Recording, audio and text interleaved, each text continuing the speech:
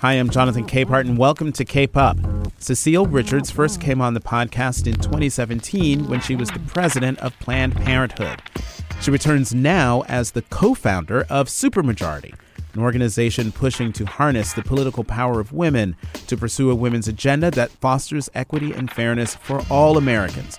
We talked about this, Trump, her mother, the late Ann Richards, and whether a woman can be elected president in 2020. We recorded this episode during the Third Way Conference in Charleston in June, and you can hear it all right now. Well, Cecile Richards, thank you very much for coming back to the podcast. This is your second time on Cape Up, first time in a live event. Yes, it's exciting. Right. So when you were first on the podcast, you were the president of Planned Parenthood. Mm-hmm. I don't know if you had announced that you were going to be leaving then, but you were the head of Planned Parenthood from 2006 to 2018. I mean, after, 16 years, why not just stay? Well, it was an amazing job. I loved it. It was the best job I ever had. I think it's the best job in America if you want to work in progressive issues. But I also think it's important that those of us who've had these amazing jobs make space for other folks. I think that's true in politics as well. People who have been maybe taking up really important roles move aside. And so I haven't given up the fight for reproductive rights and abortion rights, and I think it's never been more important. But I do think it was time for me to make room. Can I say the one interesting thing I was realizing as I flew into Charleston? The last event I did as the Planned Parenthood president was cutting the ribbon on a brand new health center here in Charleston for Planned Parenthood that not only provides full reproductive care, but also care for transgender patients in the state of South Carolina and surrounding counties. So I just want to say, I love this state. I love the courage of the people here and the real tenacity of the Planned Parenthood family and movement, and I'll always be part of it. When you left Planned Parenthood, did you already have in mind what we now know as Supermajority? How did that happen? When I decided I was going to transition out of Planned Parenthood, we had spent a lot of time and resources investing in building a movement, and we'd gone from 3 million supporters to more than 12 million, tons of young people. I really think Planned Parenthood is one of the most important organizations, not only providing healthcare, but also actually creating activists and fighting for the issues that we care about. But I also knew that there were so many issues we weren't talking to women about, because primarily our focus was on reproductive healthcare access and healthcare more broadly. And I knew there were a lot of other issues that women cared about, our own patients. Things like the fact that they were making minimum wage or that they couldn't afford childcare. And so I'd been interested, particularly in this moment, post the election of 45, that there was this unbelievable energy happening with women. And I wanted to see if there was something we could do to take this moment and make it a longer lasting movement. And so I started talking to some of my friends that are also organizers. Ai-jen Poo leads the National Domestic Workers Alliance, Alicia Garza, one of the founders of the Black Lives Matter global movement, and others. And we went around the country basically over the last 12 months to listen to women. And that was the impetus. I wanted to see if there was more that we could do, and the answer was yes. So what exactly is Supermajority doing, either structurally or substantively, that's different from other advocacy organizations?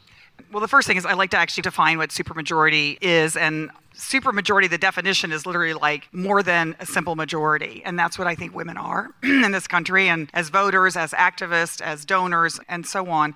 But the idea was, how do we actually pull together all the threads of women who have been self-organizing? I mean, hundreds of new women's organizations that have popped up all around the country, from Red Wine and Blue in Cincinnati, as you can only imagine what they're doing. And there's just women's groups everywhere.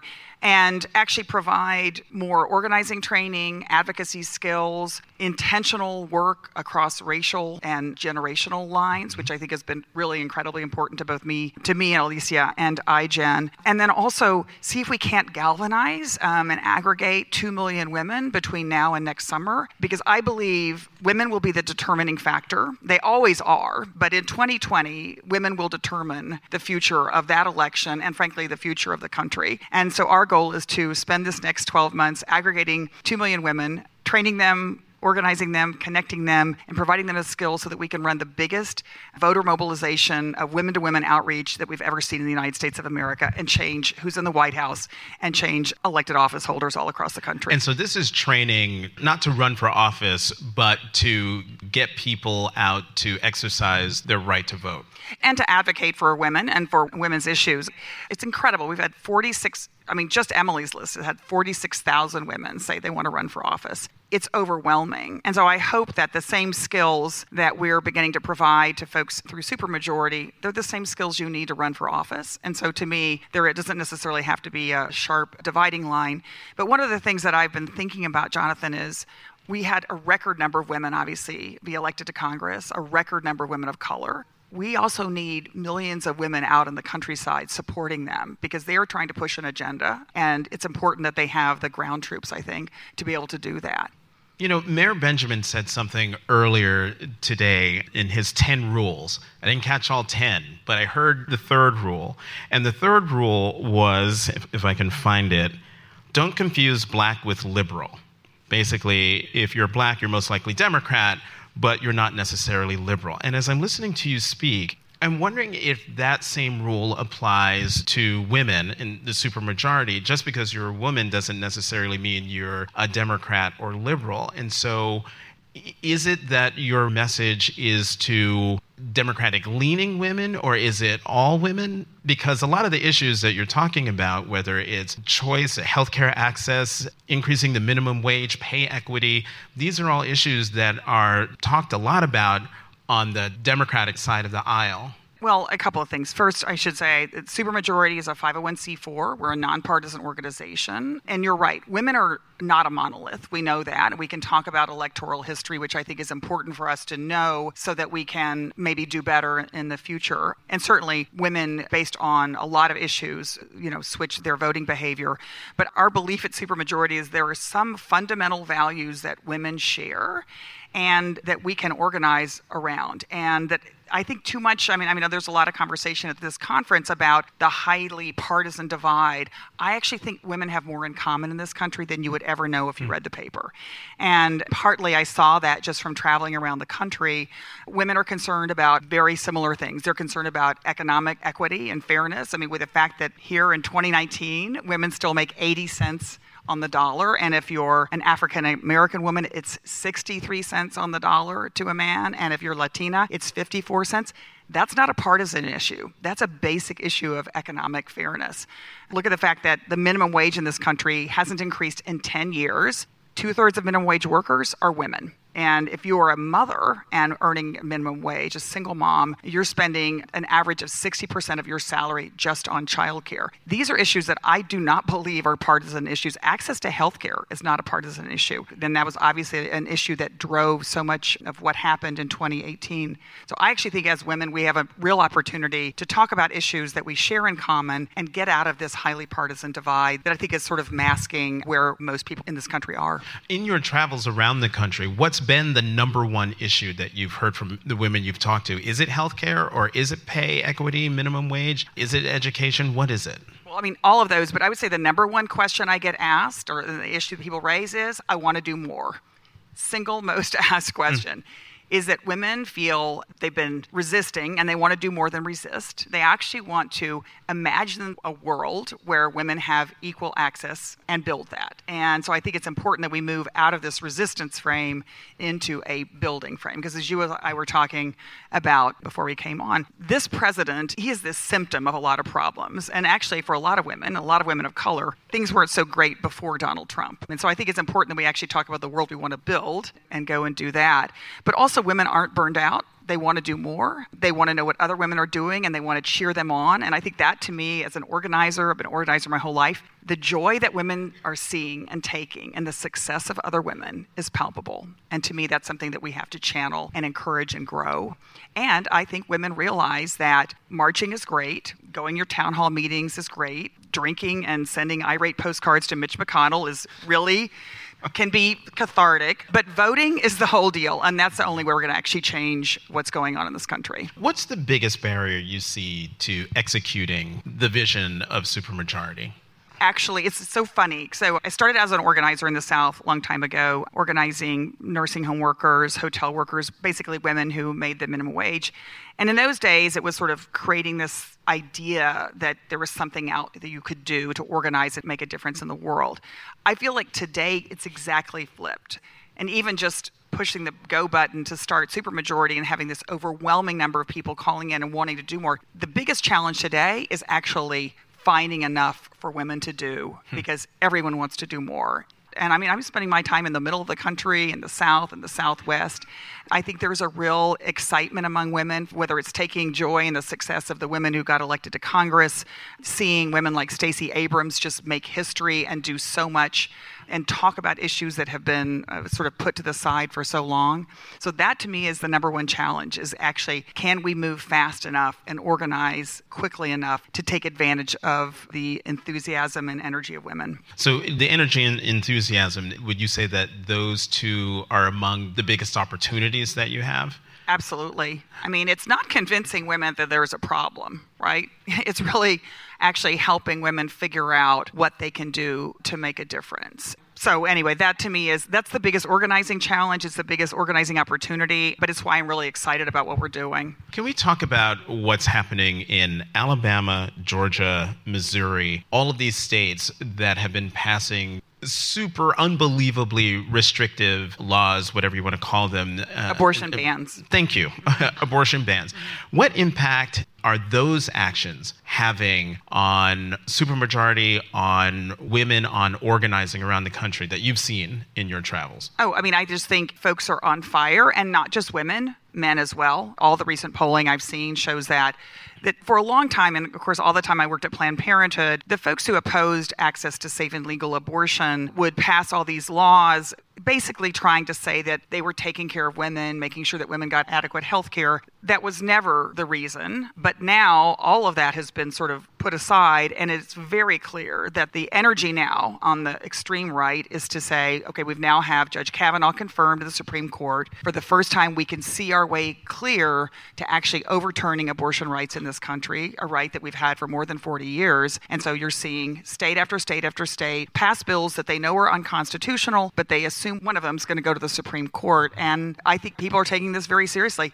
And as we know, and here we are in the South, even if Roe isn't overturned, for many states, access to safe and legal abortion is almost impossible. We have the state of Missouri where the one health center that's remaining, a Planned Parenthood health center, is only open because of a restraining order right now, a temporary restraining order, and I don't think anyone knows whether, in fact, that they'll be able to stay open. That would be the first state, Missouri would be the first state since Roe was decided that has no access to safe and legal abortion. So this is an issue that is going to continue, and I think as we get into the electoral politics of 2020, this is an issue that is and will continue to be front and center.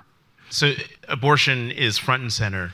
How much is President Trump playing in the enthusiasm, the energy that you're seeing in your travels around the country? Does he himself factor into any of this, or is it just the policies and things that he's doing that is galvanizing, energizing women? Well, I think obviously we saw the day after the inauguration the largest marches in the history of the United States of America. 4.5 million people marching for women's rights. And so that is obviously, that lit a fire. But I think it would be easy to imagine that would sort of then fade away. But in fact, it hasn't. And after issue, whether it's been family separation, women rushing to the borders and highlighting what's happening to families who are being separated, whether it was the fight over the ACA, the efforts by not just, frankly, the president, but by Paul Ryan, Paul Ryan, others, to basically get rid of the Affordable Care Act, shut down Planned Parenthood. Then we've seen teacher strikes all over this country in red states, mainly women teachers saying we've got to fund public education. I think there are a whole series of things that women care about, again, across geography, across a lot of divides that are much bigger than what's happening in this administration. But can we talk about something else about this? Sure. I think it's important. Okay. Yeah. I actually think that, and this is a good audience, I think, to be really talking about this too. Women basically, and women of color in particular, I want to shout out African American women who've basically been the most progressive and reliable voters in this country for my entire lifetime, right? And I wasn't just saying that to get an applause line, but I'm glad you applauded. It's just important because a lot of people either don't know that or don't remember that. And what I'm hearing from a lot of women is like, okay, we make all the phone calls, we run all the phone banks. Last cycle, in fact, women contributed $100 million more to candidates and campaigns than they did the year Hillary Clinton ran for president, okay? They're doing all this work, but then once the election's over, issues that women care about, whether it's affordable child care, health care access, maternity benefits, all of these issues sort of go to the side. And so I think one of the things that I feel like is really an important principle now, and we're working on at Supermajority to really lift up a women's New Deal. So what are the expectations? If we're going to do all the work, we want to make sure that at the end of the day, we're going to see change, which allows women in this country to have access to the things that she needs to live her life and support her family. And that, to me, is what's energizing women. All right. So given what you just said, I want to push back a little bit in this question and have you debunk it, because there have been stories both in the newspaper and on television about the fact that there are women across the country who are actively saying a woman can't win. Push back on that argument. Is that even real? Is that just folks in my profession trying to gin up some kind of controversy? Or that's one part. Okay, that's sort of a leading question, but a leading part of the question. But right. Is that a real sentiment? And for women in the audience who might be thinking that, or folks who are listening to this who might be thinking that, disabuse them of that notion that a woman could not be elected president of the United States. It's just interesting because I know we heard some of this yesterday. Folks, I'm sure, said that to Lauren Underwood. I'm sure they said it to Ayanna Pressley. I'm sure they said it to Alexandria Ocasio-Cortez. It's like nothing can happen until it's actually done. And so I think it's time for us to actually completely change our mind because of what our past experience has been. But actually, all the polling I'm seeing is folks are saying, not just at the presidential level, but up and down the ticket, that more women need to be in office. And that's actually true now for men, for Democratic men, for Democratic women, for independent women. So I actually think things are changing. And the exciting thing is we've got 6 women running for president right now, and they're completely changing the conversation. So I just feel like we shouldn't get too stuck on the political pundits. And just point of fact, 2/3 of political reporters are men. So just kind of factor that in, too, in terms of how the stories are covered and, frankly, even how women candidates are covered. I don't know. I'm a terrible political prognosticator, but there's going to be a woman on the Democratic ticket this time, I think, no matter what. And that's just look at the math.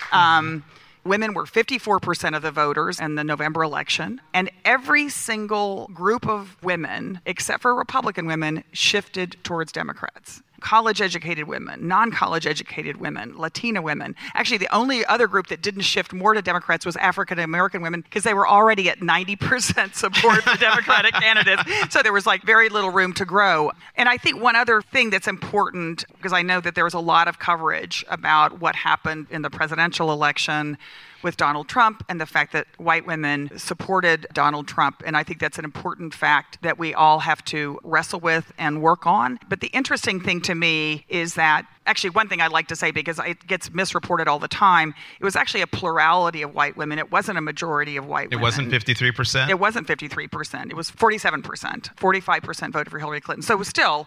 That's not good, but I think there has never been actually a correction of those numbers. However, the fascinating thing to me is if you look at the midterm elections over the last 3 cycles, I think in 2010, Anglo women voted 19 points in favor of the Republican candidates. Okay? In 2014, they voted by 14 points in favor of Republican candidates. In 2018, it was even. So that means there was a 14-point shift among Anglo women voters between 2014 and 2018. And I think that's important for anyone looking at demographic shifts. Obviously, though, there's no guarantee that that kind of trend is going to continue, particularly if folks aren't talking to women voters. And so, but I think if you pull together the amazing turnout of African-American women, the most reliable voters, Latinas, young women, Anglo women, pulled together, again, I think they're going to determine the next president. And that, to me, is good news. All right, so let's talk about the current president in a little more detail. We're dealing with an asymmetrical campaigner fighter here in President Trump. There are no rules. Asymmetrical, that's such a gentlemanly way to describe the president. I mean, feel free to fill in the words for me. But I am waiting for that moment when he attacks a woman candidate. And it will be no matter what it is, it will be stunning. It will be reprehensible, and it'll be demoralizing for a lot of people.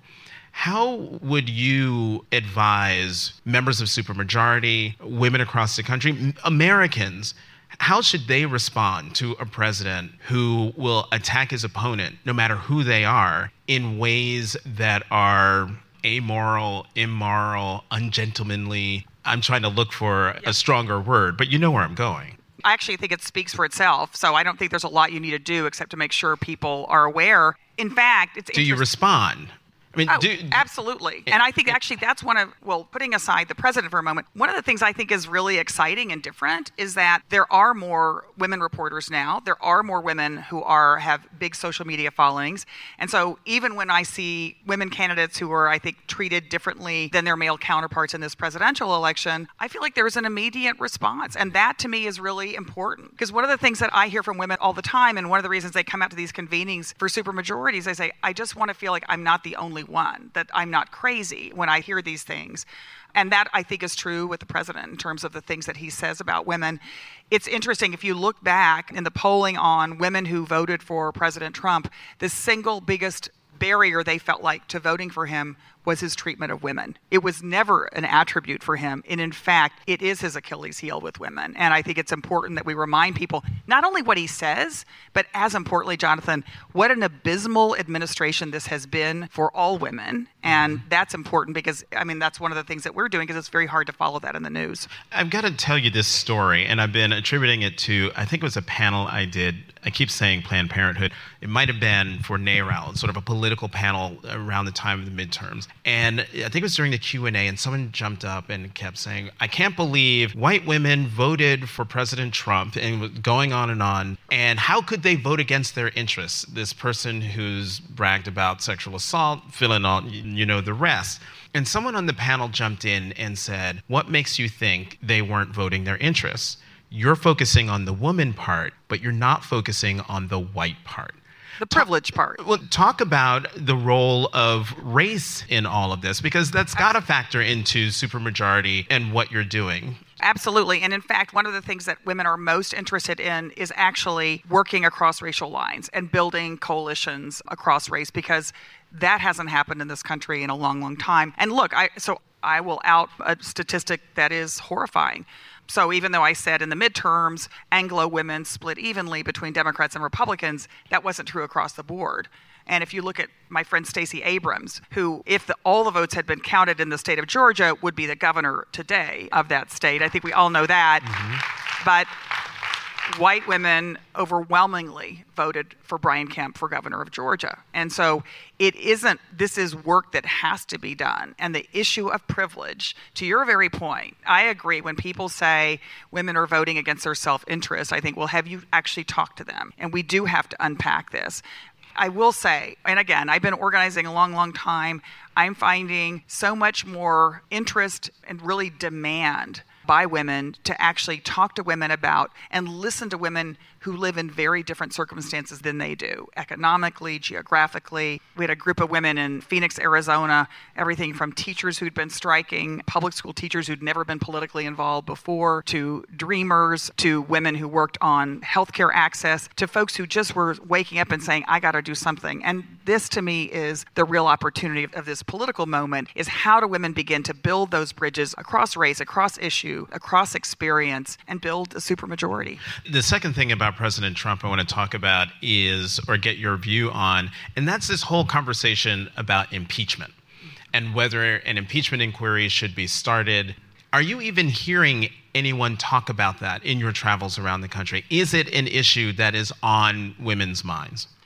It's not something that anyone voluntarily brings up, particularly when you get out of the Beltway. I mean, I think people are deeply disturbed about this president. A lot of the women I talk to are deeply disturbed about the vice president as well, though. And so the thought that you would replace this president with Vice President Pence, who has a really horrible... That's what I keep saying to people. Exactly. Don't ask for what you wish for. Thank you. putting that aside, what women are raising to me are the fact that they can't afford to work and have their kids in childcare, that they can't figure out how they're going to stay in the house that they've been in because of the rent inflation in cities all across this country. Women who are primarily taking care of the elderly, they're taking care of their parents. With this country with no paid family leave, no provision for that, don't know how they're going to make it. Women who are working 2 jobs because they're making minimum wage. These are the issues that women are talking about. And so I just think it's important in this presidential election. Like, I love the fact that Elizabeth Warren is talking about child care. I love the fact that Kamala is talking about raising teacher pay, which affects, primarily women. I just want to know, what are all the men going to do about these issues, right? And that is really important to me, because when women elect the next president, I want to make sure that they have women's issues front and center and that they aren't put by the side. How many of the candidates has Supermajority talked to or been in touch with? Have they been in touch with you? I would say almost all the candidates have called us, but we're not taking a position in the primary, although we will be lifting up this women's agenda this fall and hope to be engaging, not to have the candidates talk to women, but actually to have the candidates listen to women. We're going to try to invert the process a little bit, because I think that, to your very point, it was said yesterday, I think Chris Coons said it, the important thing that I feel like women are feeling right now is that no one actually is listening to them, and if they are, they're not hearing them.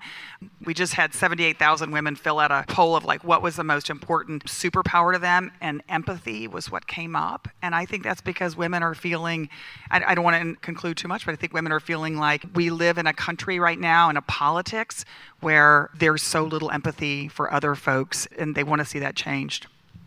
Your mother was the great Governor Ann Richards. You are the great Cecile Richards. Your daughter, Lily Adams, you talk to anybody on the Hill, and stars appear in their eyes when they talk about Lily Adams, who is the communications director for Senator Kamala Harris's presidential campaign. In that broad sweep of history I just walked through, what do you think your mother would say about Lily today, and about what you're doing with Supermajority and women pushing to have not only have their voices heard, but their priorities enacted? Yeah, I think Mom would say it's about damn time, probably. She, of course, I'm sorry that Mom didn't live long enough to see Lily kind of grow into this phenomenal woman that she is. And I feel like actually I'm just the genetic link between Ann Richards and Lily Adams, really. I feel like Lily got all of Mom's DNA. But I think the one thing that Mom would feel is something that I have felt a lot, which is for women, for most of our lives, we waited until everything was perfect. Like the kids were the right age, or we had all the right degrees, or we had all the right experience. And so my message to all women right now is start before you're ready, right? Don't wait for the perfect opportunity. Don't wait for someone to ask you. And Lauren Underwood is a perfect example. Beat 6 men in her primary and went on to win a general election without anyone tapping her and saying, you're the one. And I think that was what Mom's biggest, what gave her energy, was seeing other women succeed. And I think she would be so thrilled that women are now not waiting for instructions, not waiting for permission, and just going for it anyway. There's a lot of things I miss about her. I'm particularly sad that she died before Twitter, because I think she could really give this president a run for his money. Yeah. She would be incredible. Yeah, I think so. Cecile Richards, co-founder of Supermajority, former president of Planned Parenthood, and author of Make Trouble, Standing Up, Speaking Out, and Finding the Courage to Lead. Thank you very much for coming back to the podcast. Thank you, Jonathan. Good to see you.